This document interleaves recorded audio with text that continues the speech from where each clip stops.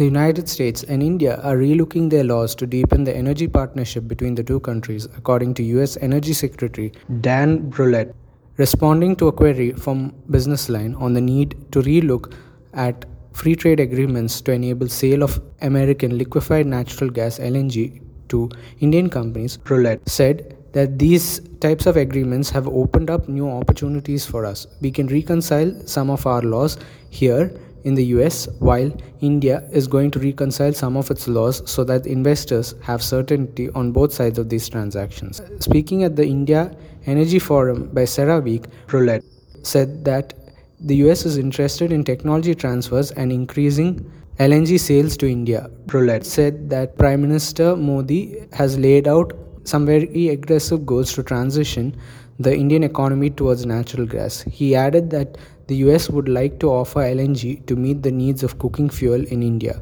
He also said that the US would like to partner with India in solar energy by means of technology transfer. Hitting out at China, Brouillette said that India is now better positioned to develop solar manufacturing through US developed technologies. He also said that talks are at an advanced stage between India and the US for utilizing the strategic petroleum reserves in the US to store crude oil for India. The two countries have signed a preliminary agreement for cooperating on emergency crude oil reserves earlier this year. Thank you.